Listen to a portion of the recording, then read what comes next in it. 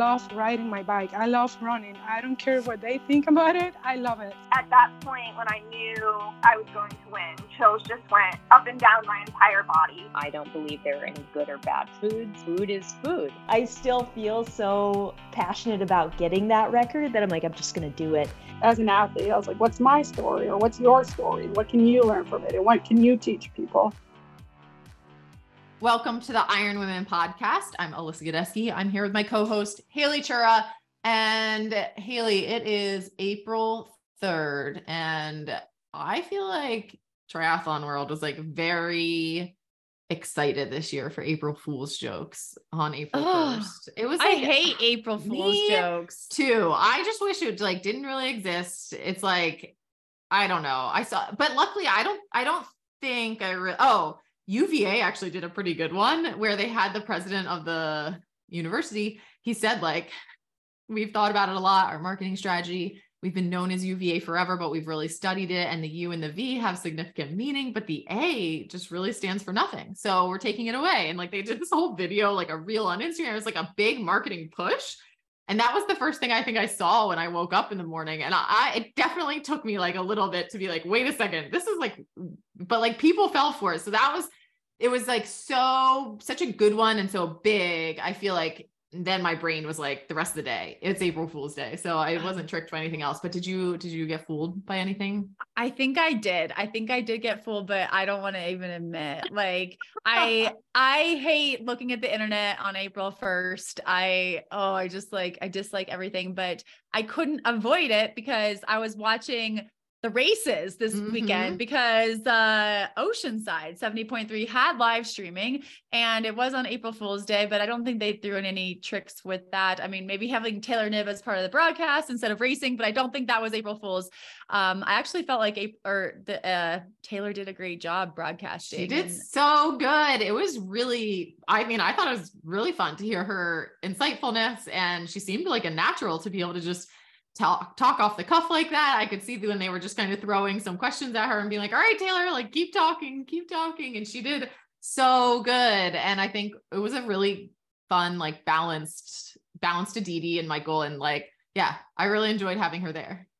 Yeah. I know that Aditi asked her why she wasn't racing. And she said she'd had an injury late in 2022 and just wasn't quite ready to race yet. So we do wish her the best of luck with her recovery, because it is very fun to watch her, but bravo to Taylor Knibb on her broadcasting debut. But let's also talk about that race. Tamara Jewett, wow, 1:13.00 run split, which of course was like what got us all talking, but she had a great swim and a great bike as well. You guys, I just want everyone to really stop right now and think about a 1:13 run split.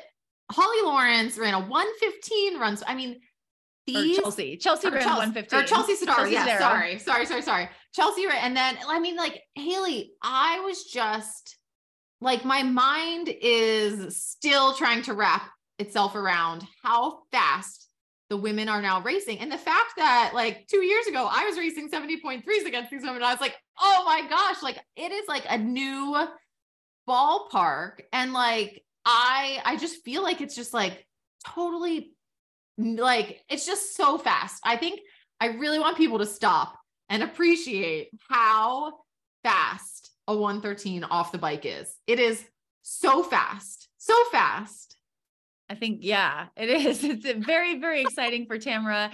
I feel like, she burst on the scene with these great run splits, has been really obviously working on her swim and her bike. She's shown, these like sparks of brilliance. I think the Collins Cup last year, her swim and her bike were just like really good and put her in a good position.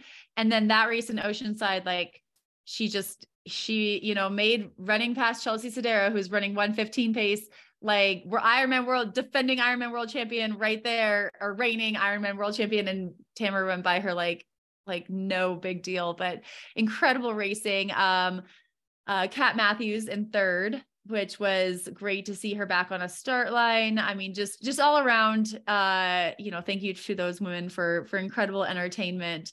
on my Saturday morning because it got me pretty fired up for sure. You know, I like missed a little bit of it because I was on the treadmill running much slower than them. And then I finished and I'm like, I got to figure out how to get faster. So they've lit a fire for me as well. Haley, I missed them because I took Max for a 30-minute jog outside and I literally had to come home early because I was bonking on my 30-minute jog. You're only 1 week post marathon. You're allowed to bonk on that. But it was a great weekend. I mean, and then I don't know if you caught another big Canadian win this past weekend, but Summer McIntosh, swimmer, 16-year-old swimmer, broke 2 world records over the weekend at the Canadian did not see this. trials. Tell me. She broke the world record in the 400 free, Alyssa. So if you remember Tokyo 2020/2021 Olympics, the marquee event was the 400 free. Ariane Titmus from Australia, Katie Ledecky from the US, you know, going at it, very close race. Ariane did win that. Ariane was the reigning world record holder, and now 16-year-old Summer McIntosh went in and beat both of them. So that race in Paris in just like a year and a little change is going to be insane. I mean, how does the most exciting event get even more exciting? And then a couple days later, Summer comes back and breaks the world record in the 400 IM. And I think this is the first time ever that the 400 free and the 400 IM like world records have been held by the same person. That is not like a typical double. And she's only 16 years old. It's just like, it's wonderful and magical, and I'm happy for her, but also I'm like, how is this? I mean, possible? again, I just want everyone to like, next time you're swimming, break down this time into 25s, right? And be like, I can't even swim 25 this time, right? It's like 356, yeah. I think was the 400 free. So 400 meter free, 356.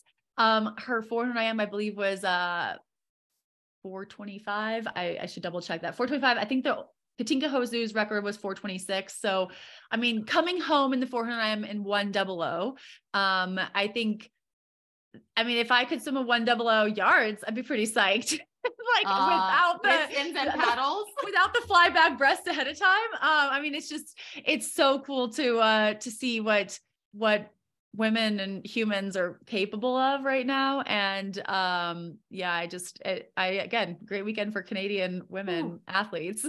No, that is awesome. And Haley, this week was doing a lot of marathon recovery. I feel like I finally kind of turned that corner where like my body's feeling a little bit more normal. And, but since I had some more time on my hands, I was using it to kind of get into the gear closet, pull out some things I'm going to be needing. And this month, Haley, I am racing my first official swim run race. So I pulled out my Orca swim run wetsuit. I tried it all on. I like put together my special swim run buoy with the tethers, and I like ordered some extra wrist straps for my paddles because I pulled them out and threw them out a long time ago. And then I'm like, oh, apparently we need these actually when you do swim run sport. So and you like safety pin them so that like it doesn't fly out while you're racing, you know? So lots of little tips and tricks I'm learning here, and it's fun. It's like, I don't know. It's nice because it is, I mean, gear is always fun, right? I'm a triathlete at heart and I love playing with gear and like all of that stuff. So it's cool. I'm excited to Wait, are you open water swimming already in Vermont? No, Haley, not quite yet. I thought about maybe bringing it to the pool, but I don't know. I don't think I will for this because this is kind of like our entry level into swim run race. But as soon as the lakes, they're not unfrozen yet. So okay, the lakes here unfreeze. And I think my threshold is going to be 50 degrees and air temperature, I think above 50 degrees also. Then, although I kind of like the fact of, I kind of like it when the water feels warmer than the air, but I think in this instance, you don't want that. Yeah, some 50 is cold. Like even in a wetsuit, it's cold. But that is exciting though. We're trending in the right direction and you're getting stuff. Wait, when is this race? What's the date?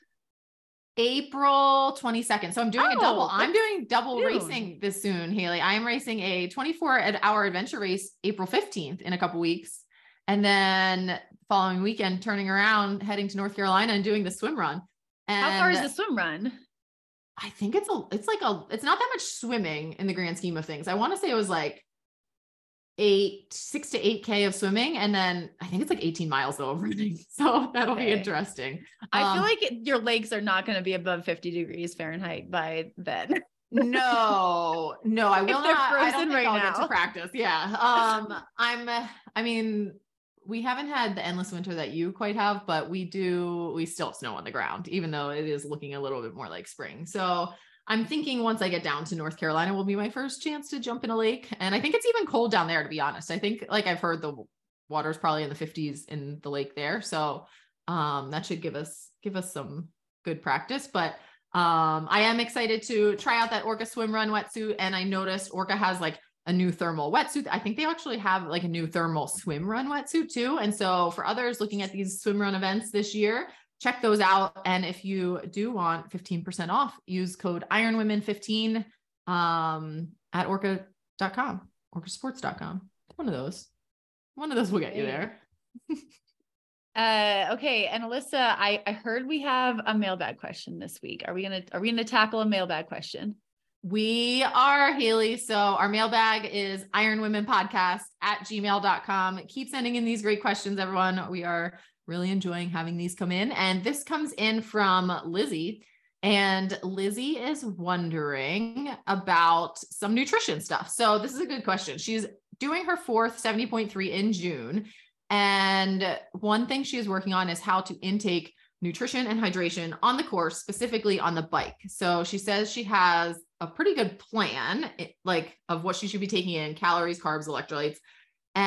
But she just feels like to get that in, she has to be eating and drinking the entire race to keep up with it. So she's thinking about when she watches like pro races, and she feels like she rarely sees people eating and drinking on the course, except for an occasional sip here and there. So she's like, what's going on? Are you guys actually eating and drinking more? Maybe you're not actually doing that. Like, what's going on? A little bit more context. It takes her 3 hours to do 56 miles, which is quite speedy. And, she's breaks down her strategy, which is actually really good. I think we both looked at it, and it's like, it's a great strategy, plenty of calories, and eating things like honey stinger waffles, honey stinger chews, and then drinking noon and water. It sounds like 3 bottles of hydration in there. So she's just frustrated because she feels like she's biking strong, but then it's slowing her down as she slows down to be taking in all that nutrition that's required. So this was a good question. And Haley, I remember the days of the old school power bar bars that you used to just open up before your ride and lay it on that top tube, and you would just eat it off your top tube. I did that. And you didn't have to slow down at all to be fueling. It was it was great. I have done that. First off, I do want to say, watching the pros, I don't know if that is I feel like that doesn't show the whole picture, because I do know that sometimes when I've had a camera on me, my first inclination is not to eat because it's not very appealing to watch you shoving something in your mouth while the camera's on. You know the camera's there, the moto's there, it's very loud. Obviously sometimes athletes have a moto there for long enough that it's there's no getting around it. But I also feel like sometimes probably in the broadcast when they're showing things, they don't necessarily want to show people eating. Occasionally they do, I think, because then the commentators have something to talk about, but it isn't though always the most attractive thing. And also you do practice this to get stuff in your mouth really fast. And so you might not, maybe we're better at hiding it than I realized. but that was my first thought, just watching the pros. I mean, a lot of people do probably take in liquid calories. Yeah, I think that's a big thing. It's a lot of the times they are taking the sips, which is a bulk of their calories a lot of times. And just, you would never know by watching them just sip the bottle. Right. Yeah. So I think that there are calories in those sips, but her plan didn't stand out as terrible to me. I will say that one thing I always encourage my athletes and myself to do is take calories in when the race is already a little slower. So that's if you're going uphill, you're already going a little bit slower. And so you can kind of take a little bit of a time to, put a chew in your mouth or put a couple. I usually actually break things up into like shorter, like smaller bites, shorter time periods, just to like keep myself going. It also makes time go by pretty fast. But when the race is slower, that's when you can like try to get some calories in. Yeah, that's a good point. And I think that, with honey stinger waffles or chews, like those come in packages. And while you might not be able to like, I guess you could with the chews, like stick them on your top too, but they would probably fly off at some point. But like having most bikes now, like you'll either have a bento box or some bikes have like that built-in storage where you might be able to put your snacks, and like unwrapping things, at least cracking that wrapper open, right? So you don't have to have, like be futzing with that to like get two hands and like rip things open and figure that out while you're riding is good. Or just, a lot of times I'll encourage people to like, especially if it's like a long, like 70.3 is long enough where you're taking in enough chews, where if you have 2 packs of them, maybe just putting them all into a Ziploc, putting that Ziploc in the top of your bike, and then like kind of in the morning of the race, like folding it open so that literally you're just like reaching in and popping it in your mouth as you're continuing to ride as hard as you are. The only thing you do kind of need to be careful with is sometimes when you come out of the water, you're really wet, right? And like you could be dripping, or if you're really sweaty, or if you're like pouring water on your head because you're so hot, right? Like if those drips are coming off of you into your snack box, then it gets really gross and you have to eat it anyway. And it's really gross. Yes. That is the key though. You have to eat it anyway. Cause yeah, I'm definitely guilty of that. But it's better than bonking. Bonking is the worst. It just feels everything like the texture tastes is gross. bad. Yeah. Everything is gross. Everything is bad when you get to like a certain point in the race. So it's just like, just think of it as calories and do what you got to do. But it sounds like it's something I like the unwrapping advice. I think that's really good and probably something that we all like take for granted. And you are right. Bikes these days sometimes do have some built-in storage, and using those storage and then practicing in training, and which is a pain sometimes. Then you might have to like clean it all out and make sure, bugs don't get in there. But it's good to practice it. But thank you, Lizzie, for that question. And again, anyone else can send in questions to ironwomenpodcast@gmail.com. All right. And we have a fun interview this week, especially if you're a fan of Disney races. So last October, Alyssa, the Ironman World Championships in Hawaii, they were historic for several reasons. One being men and women raced on 2 separate days, but the second being that broadcast and like the race for the first time had 2 women on the ground as race announcers in Hawaii. That never happened previously. And one of those women was Joanne Murphy, who's been a previous podcast guest. And the second is our guest today, Carissa Galloway. So Carissa does have a long history of race announcing, including those incredibly popular Run Disney races. And so we talked to her a lot about Run Disney. I think we recorded this conversation just after the Walt Disney World Marathon weekend that was earlier this year. So we asked her about Run Disney life, about the courses and about the costumes. And then we also talked to her about how she's added Ironman race announcing to her resume. And we also talked to Carissa about her own running, because she has used the Jeff Galloway Run Walk program to great success. And she also has a book coming out later this year with Jeff Galloway. So we can expect to see a lot of Carissa, both on our bookshelves and at some races, announcing later this year. So we'll have that full conversation right after a word from our sponsors. Hi, Carissa. Welcome to the Iron Women podcast. Thank you, guys. I'm so excited to be with you, Iron Women. It's going to be an exciting year for Iron Women, I think, across the globe. And so I'm excited to chat with you before we dive into that busy season. Yes, it is. It is a big year for us, and you're a part of that. So we're excited to have you here. And you're a part of almost everything in sports, it seems like, or especially in running and triathlon. You're a registered dietitian, a race announcer, personal trainer, and an athlete yourself. So how did you get here? Are you an athlete who got interested in nutrition and announcing, or an announcer who decided to jump in the race? Well, I'm glad we have a lot of time, because that is a story that doesn't have an easy answer. And I would say I put the word athlete in quotation marks. You guys are amazing athletes. I am what the Japanese call a hobby jogger. So that would be like where I fit in that. But I wasn't you're a growing up. 2 hour half marathoner. I think I feel like that's like legit. That's a whole nother story about time letting us define our expectations and our goals and super shoes, right? Those are great, but that's another conversation all in itself. I am very proud of what my pace is now, but I grew up doing gymnastics, which is surprising if anybody's met me because I'm like 5'9". I did gymnastics like 5 days a week, as I was a kid. I ran track in high school. I cheered a little bit on an all-girl squad in college. So I'm very familiar with sports, but I like the most competitive person. Even now when I'm running, I'm like, oh, hi, how are you? You look great. Like, are you having a fun day? And other people are like, obviously super focused. So I love sport. And I think that's why I'm a good announcer, because I love the sport and I understand the purpose and where everybody is every level of it. So that doesn't answer your question though, how I got to where I am. So the real answer is rooted in my love of Disney.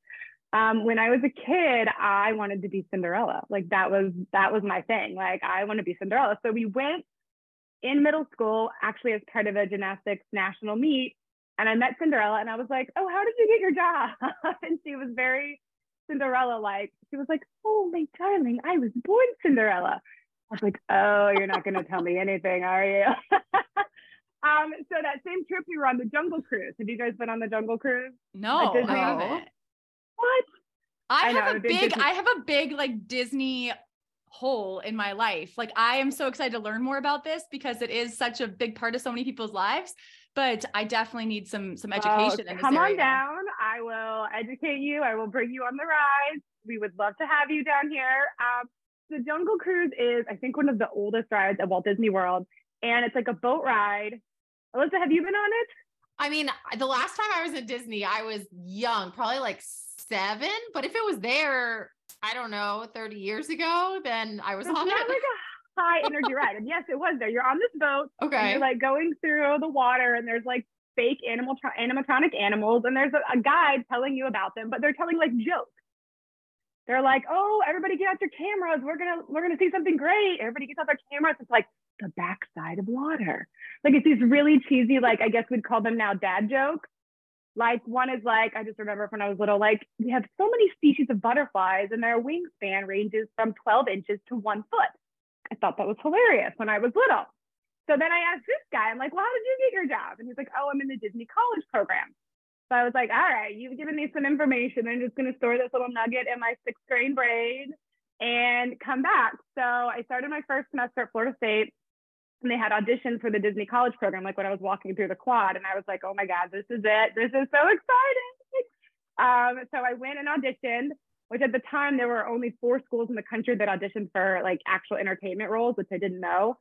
So I got hired not to be, I can't say like, I was not friends with Cinderella at that time. But long story short, through that process, I eventually got pulled in to ESPN Wide World of Sports, and I was in school for broadcasting. Like I wanted to be a sideline reporter. That was what I wanted to do. And I guess in my interview process, I had talked about that. So they needed a mascot for the AA baseball team.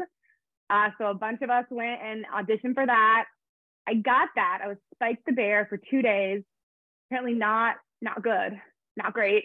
So they were like, we're going to keep you on the team, but you're going to like go in the stands and like talk to the people and like help coordinate the games, which was fine with me because this is, June in Orlando and you're dressed as a bear on a baseball field. So it was much more fun for me, but that's how I got into an ESPN Wide World of Sports. I was eventually auditioned and staffed as a sports host, which is what all of us are there.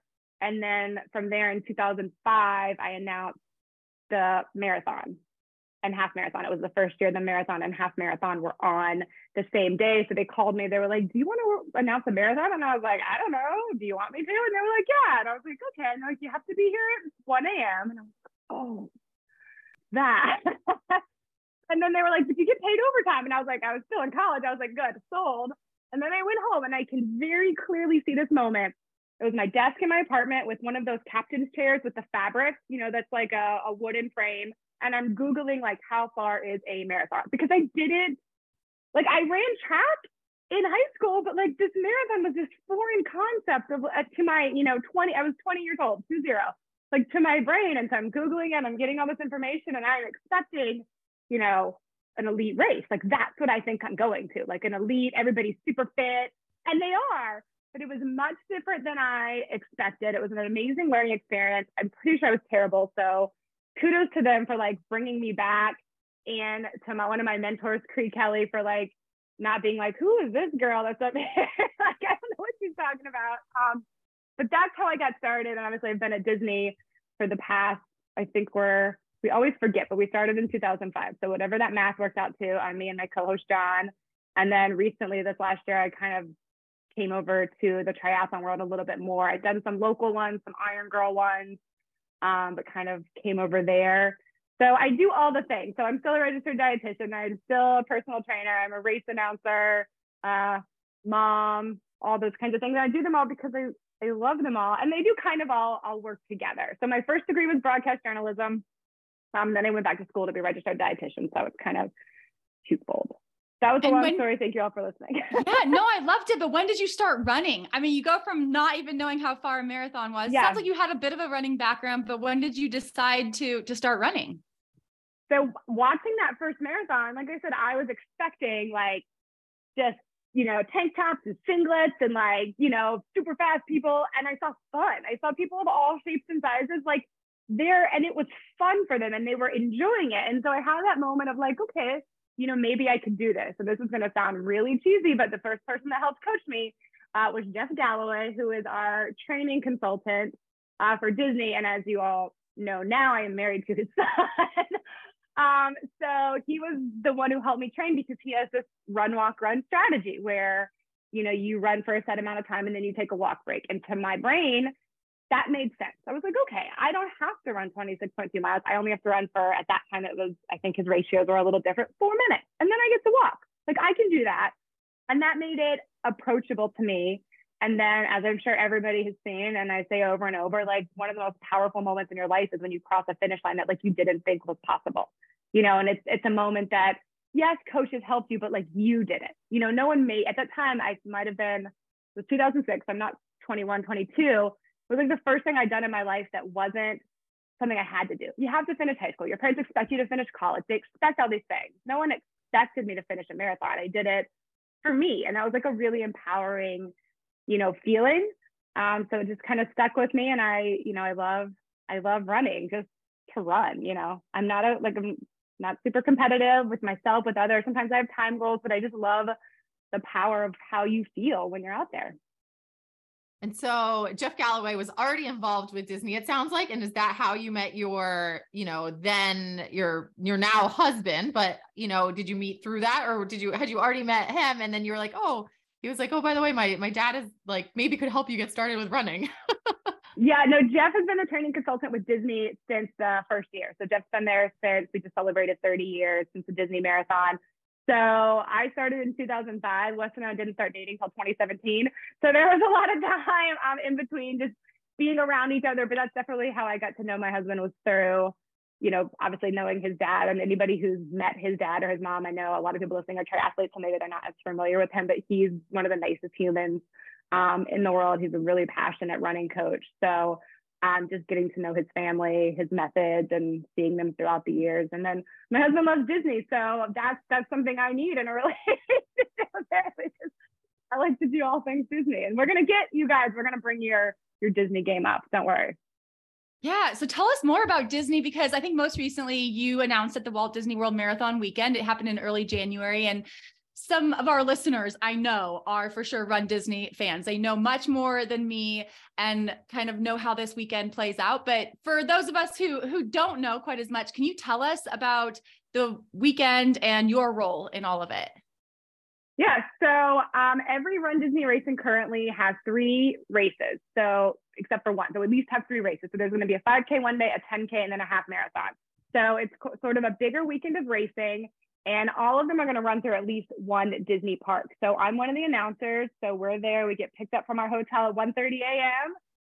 There's a crew. My co-host John and I have been there both since 2005.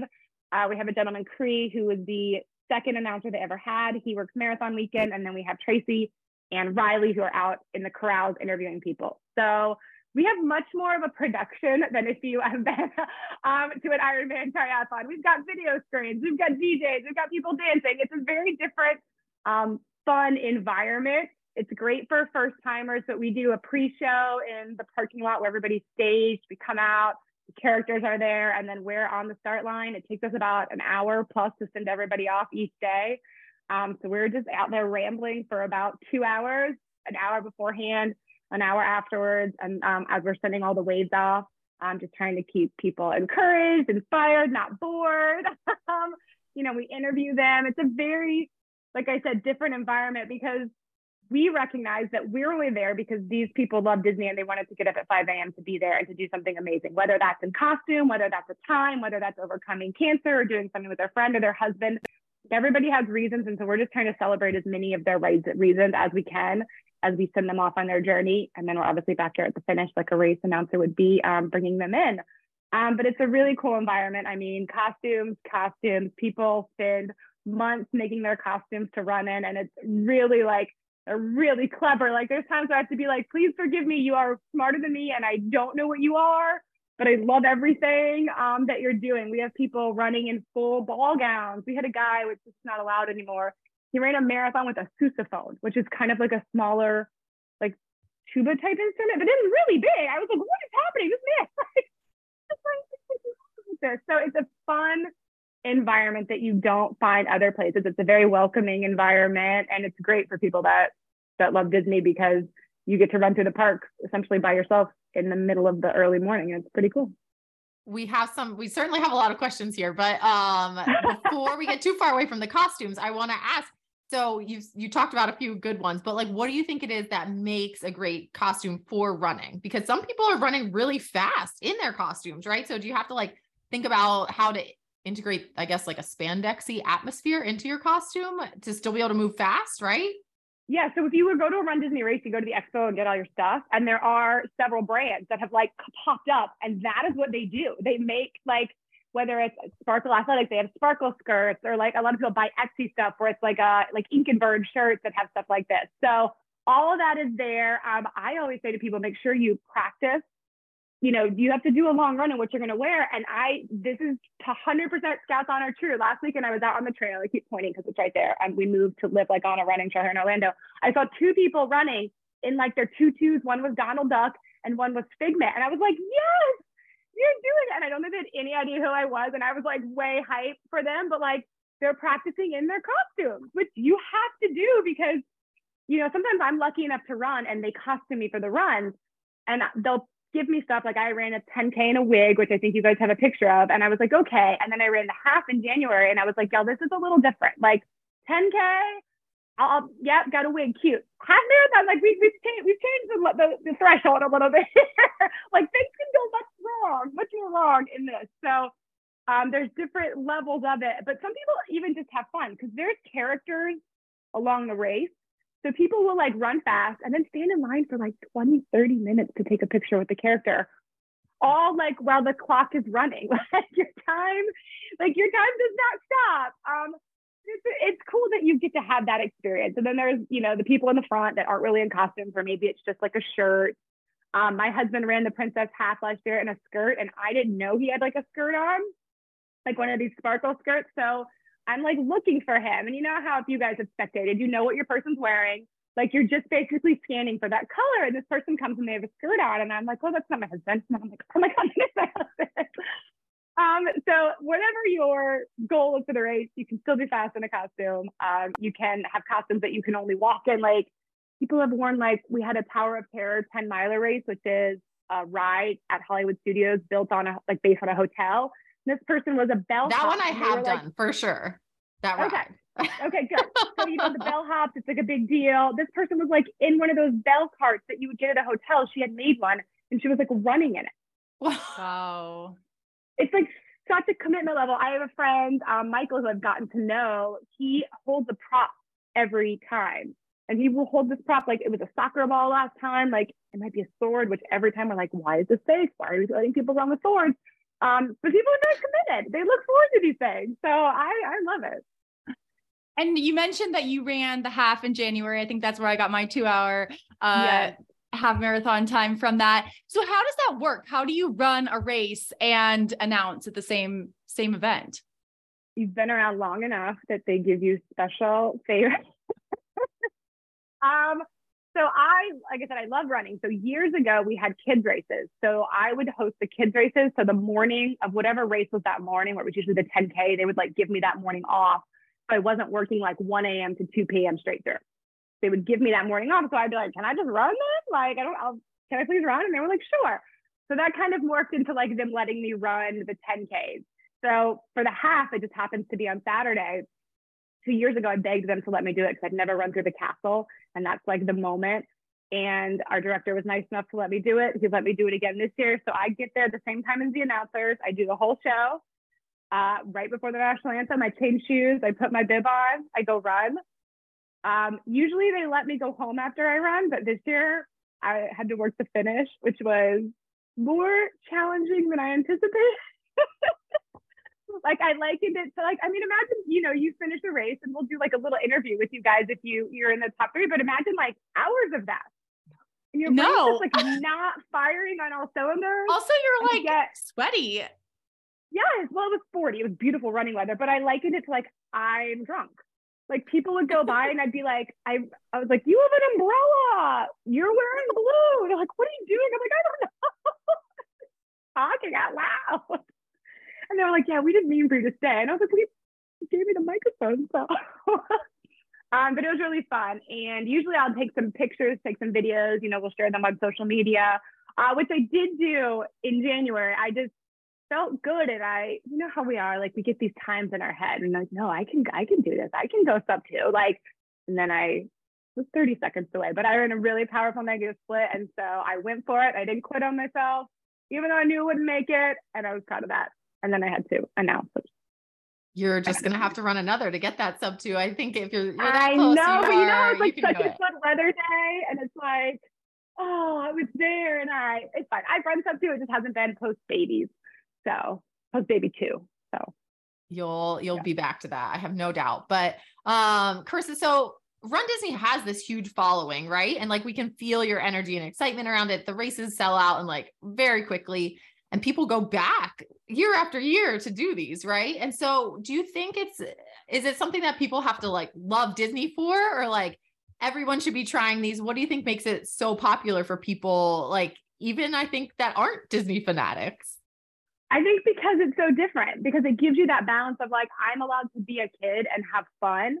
And like, I'm doing something that is maybe scary and challenges me.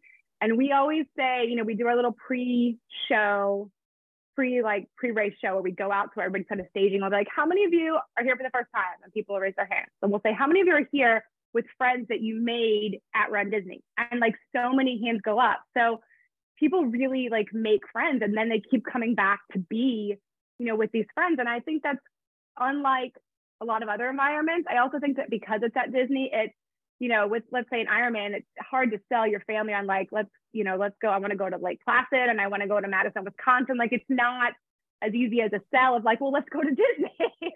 So I think it makes a nice place that like families can come as well. And it can be something that everybody enjoys. And then the runner or the walker or the roller who's there gets to kind of do something for themselves. And it can be like a repeatable trip.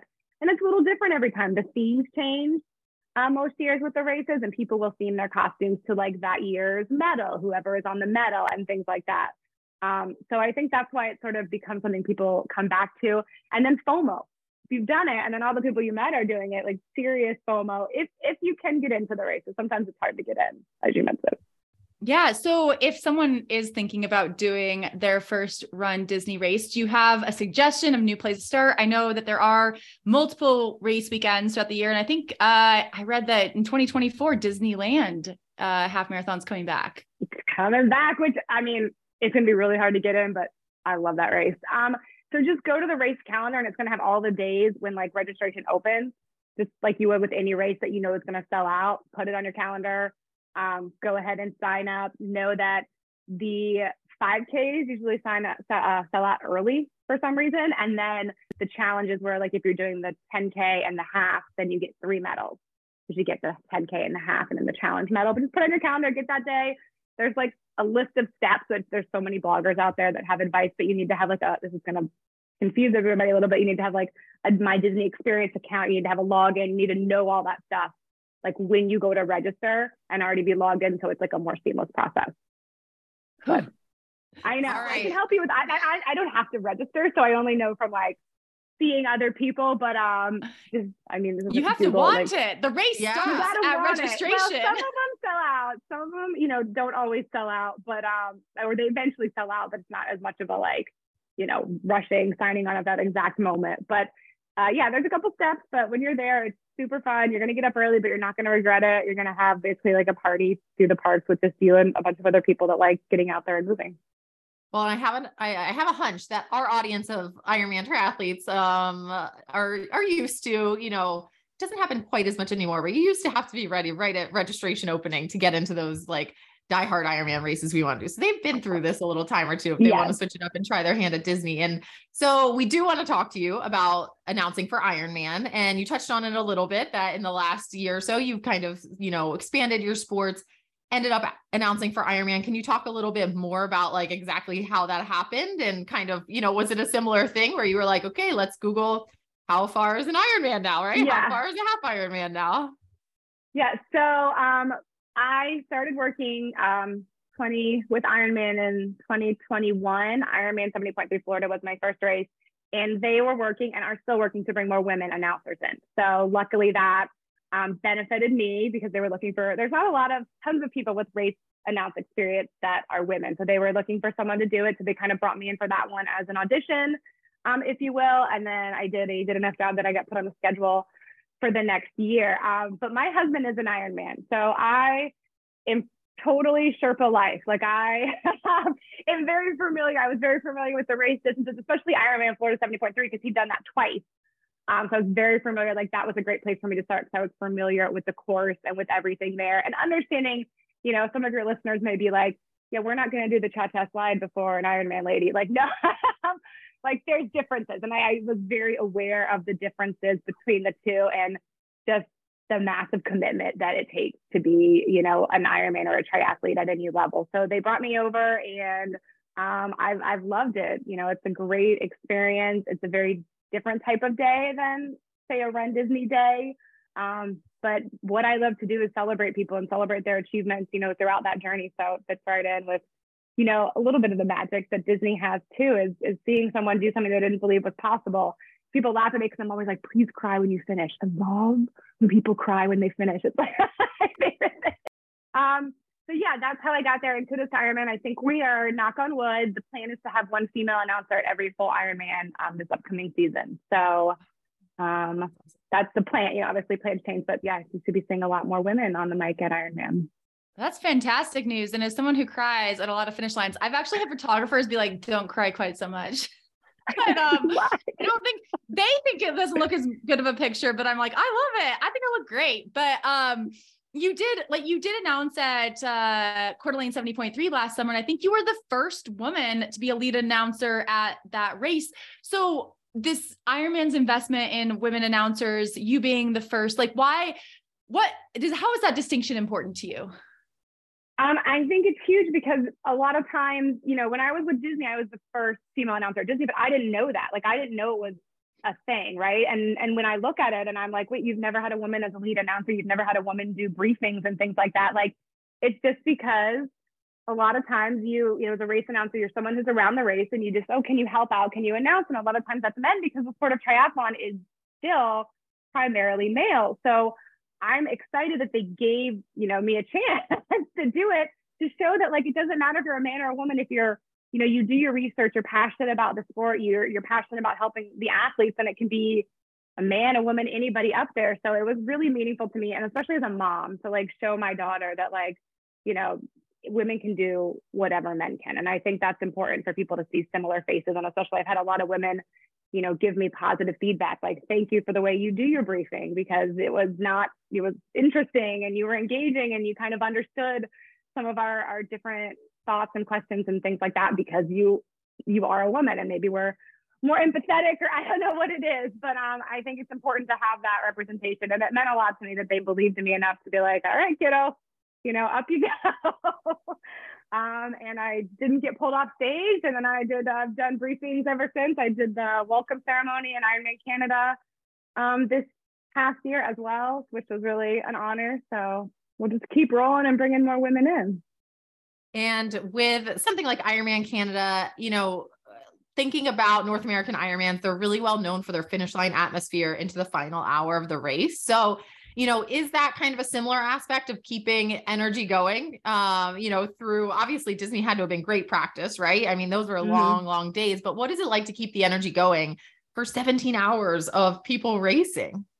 Yeah. So we have two announcers, which thank goodness we have this now. And we did not have Mike Riley at Ironman Canada because that was one of the races he didn't do. So it was a little bit different where when Mike was there, you know, Mike was there, he's going to leave to go to the bathroom and he's going to come right back. So there were two of us. So we kind of just bounced off and on. I think it was like every hour we would switch, we would overlap a little bit.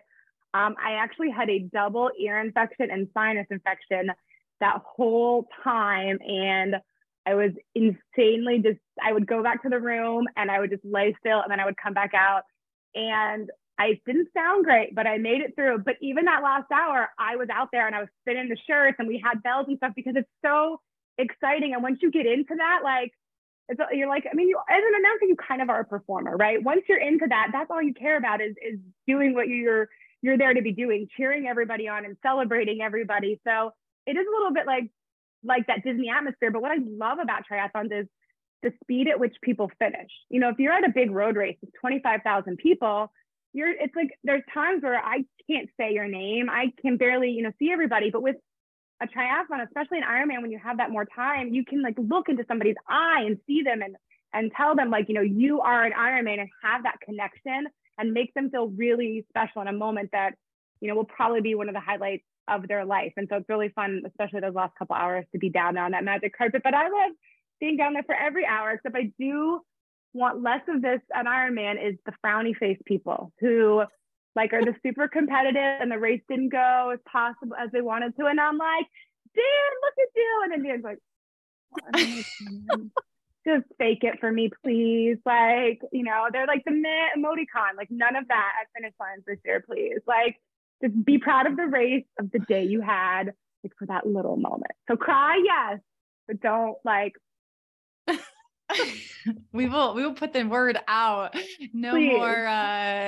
No more frowning like, emojis. Like they look at me like they're mad at me that I called their name. Like I didn't have a good race, lady. Like you finished. No, it's hard. Ironman is hard, but after Canada, you did go to the Ironman World Championships in Kona last October, which was 2 Ironmans. You know, you did your first 3 very quick succession. Yeah. What were your first impressions of Kona?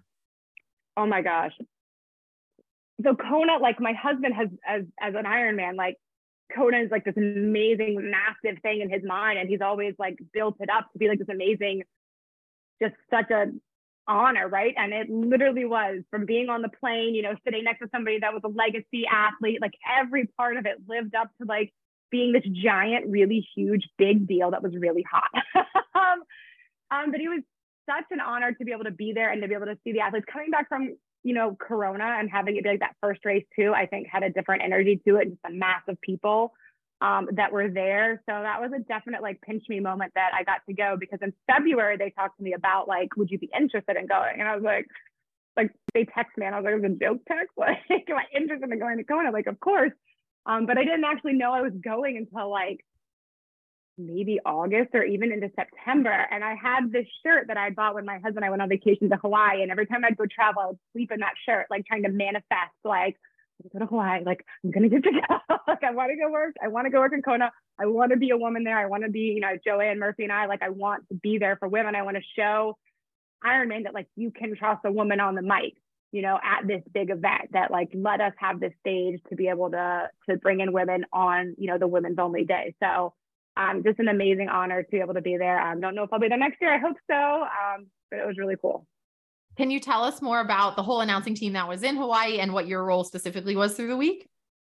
Yes. So the announcing team that was there, obviously Mike Riley and Paul Kay, which I'm sure you guys are familiar with. Paul is one of the, we don't have like, I don't know, like he does a lot of the European races, and a lot of the Europeans, like he's their Mike Riley because they're so used to hearing him as Mike Riley is here. So they were on the finish line. Joanne Murphy, who you guys know, who's a fantastic athlete and announcer from Ireland. She did a lot of there's so many, as you guys know, meetings and breakfasts and lunches and things that go on and sort of seminars that go on throughout that week. So she helped facilitate a lot of those. So I shadowed a lot, basically like watching what everybody was doing, learning how it's so much different than like a traditional event. So I worked the hot corner, I worked the kids race, I worked bike check-in, and I announced some of the volunteer dinner. I did get up on the big stage at the end there. So really, we had a lot of fun on hot corner and doing bike check-in, and I actually interviewed 4 out of the top 5 women. So I feel like I was a good luck ticket there for those pros that were coming in. It was challenging, working hot corner those back-to-back days. Like it's fatiguing as well, but you just remembering why everybody is there and like what this means to everybody. Like you're just there for that little moment, and you're there for the spectators, and you're there for the athletes, and just bringing them through. Like it when you look back, you're like, wow, did I really work like 2 days and then go do this? And like, but yeah, because it goes by so fast, and the honor that you have to be just with a front row seat to that type of racing for all of those athletes is just tremendous. And then I would go to the finish line and watch the last, hour and a half after we closed down the hot corner. I think Joanne interviewed me when I came in. I thought I wasn't top 5, but I was very happy with my race. So I'll call Joanne my good luck charm on that one. And then I do think when I was coming through the hot corner on the run, I think it was like Tom Zebart who was on the mic, because he was like, he called me a free spirit. And I was like, am I a free spirit? It was just like, you're kind of, I'm going to put money that was EG, Eric. Okay. Maybe that's who it was. I can't remember. Okay. I was like, it was definitely a men's voice. Tom, yes. He would say something like that, but I was just like a free spirit. I was like, and I was definitely like very hot, very much hurting as I was going through that. And I heard that and I was like, maybe I can do this. I don't know. It was like, you don't always hear, but like you kind of do hear what the people, what the announcers are saying. Like you said, how do you feel about Mike Riley's retirement? I'm really proud of him, like what he's done for the industry and across every race announcer. I mean, he's changed it, and he's changed so many lives, and he means so much to so many people. I'm sad only because I was supposed to work Coeur d'Alene with him this year. Like we originally were like talking about our schedules. It's like, and you're gonna get to work Coeur d'Alene with Mike, and I was like, oh my god, I'm gonna work with Mike. Like I'd never worked a race with him. Obviously now that's not happening, and that's okay. I think he's gonna be so missed. It's gonna be so challenging to. Like I'm anxious. I'm nervous to have to like not step in his void, but like he's not going to be there. So are we going to be enough for people who have for so many years like had that thought of Mike Riley in that moment in their heads? Like I want to make sure that we are enough and that they feel that same sort of acknowledgement when they're there. So he'll be definitely super, super missed. And I just missed a chance of learning from him. I got to do that in Kona a little bit, especially. He's such a wonderful, I've said this to a lot of people. In the 2 races that I worked with him, because I shadowed completely in St. George and then I got to work in Kona, like my thought process on what it means to be a leader has like greatly grown, like because of working with him just for those couple of races. Because he would send, there's group text with all the announcers, and he would always send like such positive messages and then like such complimentary messages, like really just continually supporting everybody. And me being super new, like I could have shown up and they could have been like, what is this girl doing here? Like, what, you know what I mean? They didn't have to be so welcoming and so loving and so like sharing with their advice and knowledge, and not just Mike, but like everybody was. So I think from a leadership point of view, like he will be missed on our team as well, but I learned an immense amount from him, and I approach other relationships with announcing differently, because just like with athletes, there's the thought that you're competitors, but I know there's this whole like with is greater than against movement that we're seeing on female triathletes. Like I think that can be expanded to so many areas of life that we really all would do better if we supported each other. Wow, not necessarily being competitive. We can have similar goals, but we can still support each other, and that helps us rise. So I learned that from him, and that'll be something that'll improve, hopefully, my relationships for the rest of my life. maybe if the frowny faces are out there listening, they can think about supporting others during their bad days, and that will help them smile as they come through the finish line. Exactly. Carissa, so this was the first year that we've had the 2 separate days of racing for men and women in Kona.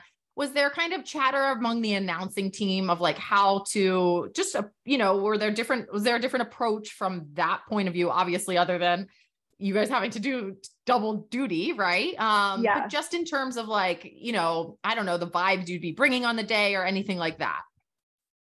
I don't think there was any chatter about anything like that, from our point of view. Our job is our job, and we all have we're all a little bit different in our styles, but the goal is the same. And especially at the World Championship, it's, just kind of following, not the rules, but like, you're going to be at your best. And they really are, like Mike and Paul and Joanne, they bring such an air of like professionalism and knowledge to what they do. And I don't think that changed. I think the only thing that we talked about was what happened with the women, where like, if someone would finish physically before that first woman was the only like thing that was kind of going around. And then I remember when Chelsea came by, I'm like, who has another mom won? And I think for a while they were saying that she was the first mom, but we at Hot Corner had already established that she was not, because Eric and Tom are like walking encyclopedias of everything. And they were like, literally, you could see their minds like, yes, Natasha, like she has the kid, like, so we kind of worked through all of that in our little Hot Corner moment, because we're still there. Like, we can't see the finish necessarily, like, because we're still very much in the heat of what we're doing. So those were only the different things, and the timing of everything, looking at that of like, when we're going to be when and where, but every race was approached, exactly the same otherwise. And Carissa, you have this exceptional ability that you alluded to combine your passions. We didn't really touch on your registered dietitian career, but you have that as well. And I believe also later this year, you have a book coming out with your father-in-law, Olympian Jeff Galloway, and it's called Run, Walk, Eat. So can you tell us about the book and how we should pre-order it? Oh yes, that would be awesome. It's right now on Barnes & Noble and Amazon. So Run, Walk, Eat is, as I mentioned before, like I was like, I can't run a marathon, but if you let me take a walk break, like I can do that. And I think when we think about improving our diet, if we take the same philosophy, it can help. Like, well, if I have to eat perfect every single day, I'm not going to do that. But if I understand, like, I can take a cheat meal, or I can have that break, that same kind of philosophy of like, okay, I've eaten this. It's okay if I have, my coffee with my very unhealthy Cinnamon Toast Crunch creamer in it, because I just had my hearty whole grain avocado toast with my organic blueberries and all that. So it's a system where you understand how to build your diet. I'm really focused on education. Like, if I write you a diet, you might follow it for a week, but if I educate you on how to build a plate that includes balanced carbohydrates, protein, and good for you fat, you can take that knowledge and recreate that same concept as your life goes on and make those sustainable, long-term, better for you nutrition changes. So the book goes through, kind of like a nutrition education. It gives you ideas for meal plans, for recipes. It goes into foods that you're not eating enough of, foods that as a dietitian, I want people to eat more of, as well as like some frequently asked questions and things like that. And then there's some talk of the subconscious brain, which Jeff comes in at, kind of overriding that subconscious brain, getting into your conscious brain, which that's when you're out there on a workout and your brain's telling you, I can't do this, and you're flipping those thoughts. A lot of that's the same way with food. We let our subconscious brain make choices, and it's kind of just acknowledging that realization and the control that you do have over your choices. And that should be out in September. Is that right? It will be out. Yeah, we're done with it. We actually handed it off like last October, but everything in the world, as we know, everything takes longer than it used to. So all the artwork is done, as you see if you look it up, and that'll be available in September. So really excited about that opportunity. And yes, I'm a dietitian, so that's such a strange. Everybody's like, "Wait, what's your job? Like, what do you do?" I'm like, "Well, I'm a dietitian all week, and I'm a racing house." Yeah, your business card's got to be full of the titles. And your race season's obviously well underway at this point, but where else can we expect to see you announcing in 2023, or maybe even jumping into a race yourself? Yes, so I will be finishing Run Disney season. We have Princess Half Marathon in February, then Springtime Surprise. I'll be for Rock and Roll at Rock and Roll Nashville and Rock and Roll San Antonio. And then come May, we hit the road running with Ironman. I'll be at Gulf Coast 70.3, which is going to be a men's pro race this year. Shout out to my husband. The relay team placed there. It was his first Ironman award ever. He was so excited. They'll be there defending any relay teams that want to come to Gulf Coast 74. I will be at Ironman Tulsa, Ironman Coeur d'Alene, Ironman Wisconsin, Ironman Lake Placid, 70.3 Springfield. I get confused. They're all there. There's a good chance we're going to hear you. There's a good chance. There's a very good chance. Maryland. I believe Chattanooga will be Ironman California, but I believe Chattanooga will be, knock on wood, the first time there's 2 female announcers. It will only be women, I believe, in Ironman Who's Chattanooga. joining you, Joanne? Or someone else? Jill, actually. Jill. Jill Rittenberg. So she lives in Virginia, so she'll be there. Joanne may be in Ironman California with me, but there would be 3 of us, and one would be a man, but Joanne may stay because last year she came over and she stayed after Kona. Okay. But those decisions come from farther up than me. And hopefully back for the all women's Kona, right? I mean, it sounds like you don't know yet, but I don't know, but I hope so. And if not, I'll be at the Des Moines Marathon because this year Kona is late to the moon, right? So usually I announce the Des Moines Marathon. So I said, if I'm not there, I'll be in Des Moines, but I'd rather be in Kona on the women's only day because I think that would be really cool if they had an all women finish line for the women's only day. No offense, Paul. I love you, Paul K. It's all good. Well, thank you so much, Carissa. It's been great getting to know you a little better. And we can't wait to hear you on the mic at a bunch of races this year. Awesome. And good luck to both of you. I can't wait to celebrate you. Big thanks to Carissa for coming on the show. Cannot wait to hear her announcing in Coeur d'Alene. I hope to be there. And Alyssa, I got a little scoop because since we recorded this, I do know that Carissa ran the Galloway half marathon in Atlanta. It's a pretty popular half marathon that happened just a couple weeks ago. And she broke 2 hours. So super excited. Go, Carissa. Yes, big congratulations on hitting that milestone. Again, I think she had done it previously, but at this point in life to hit it again is always a fun milestone. So congratulations to her. And we can't wait to see her announcing it later at events later this year.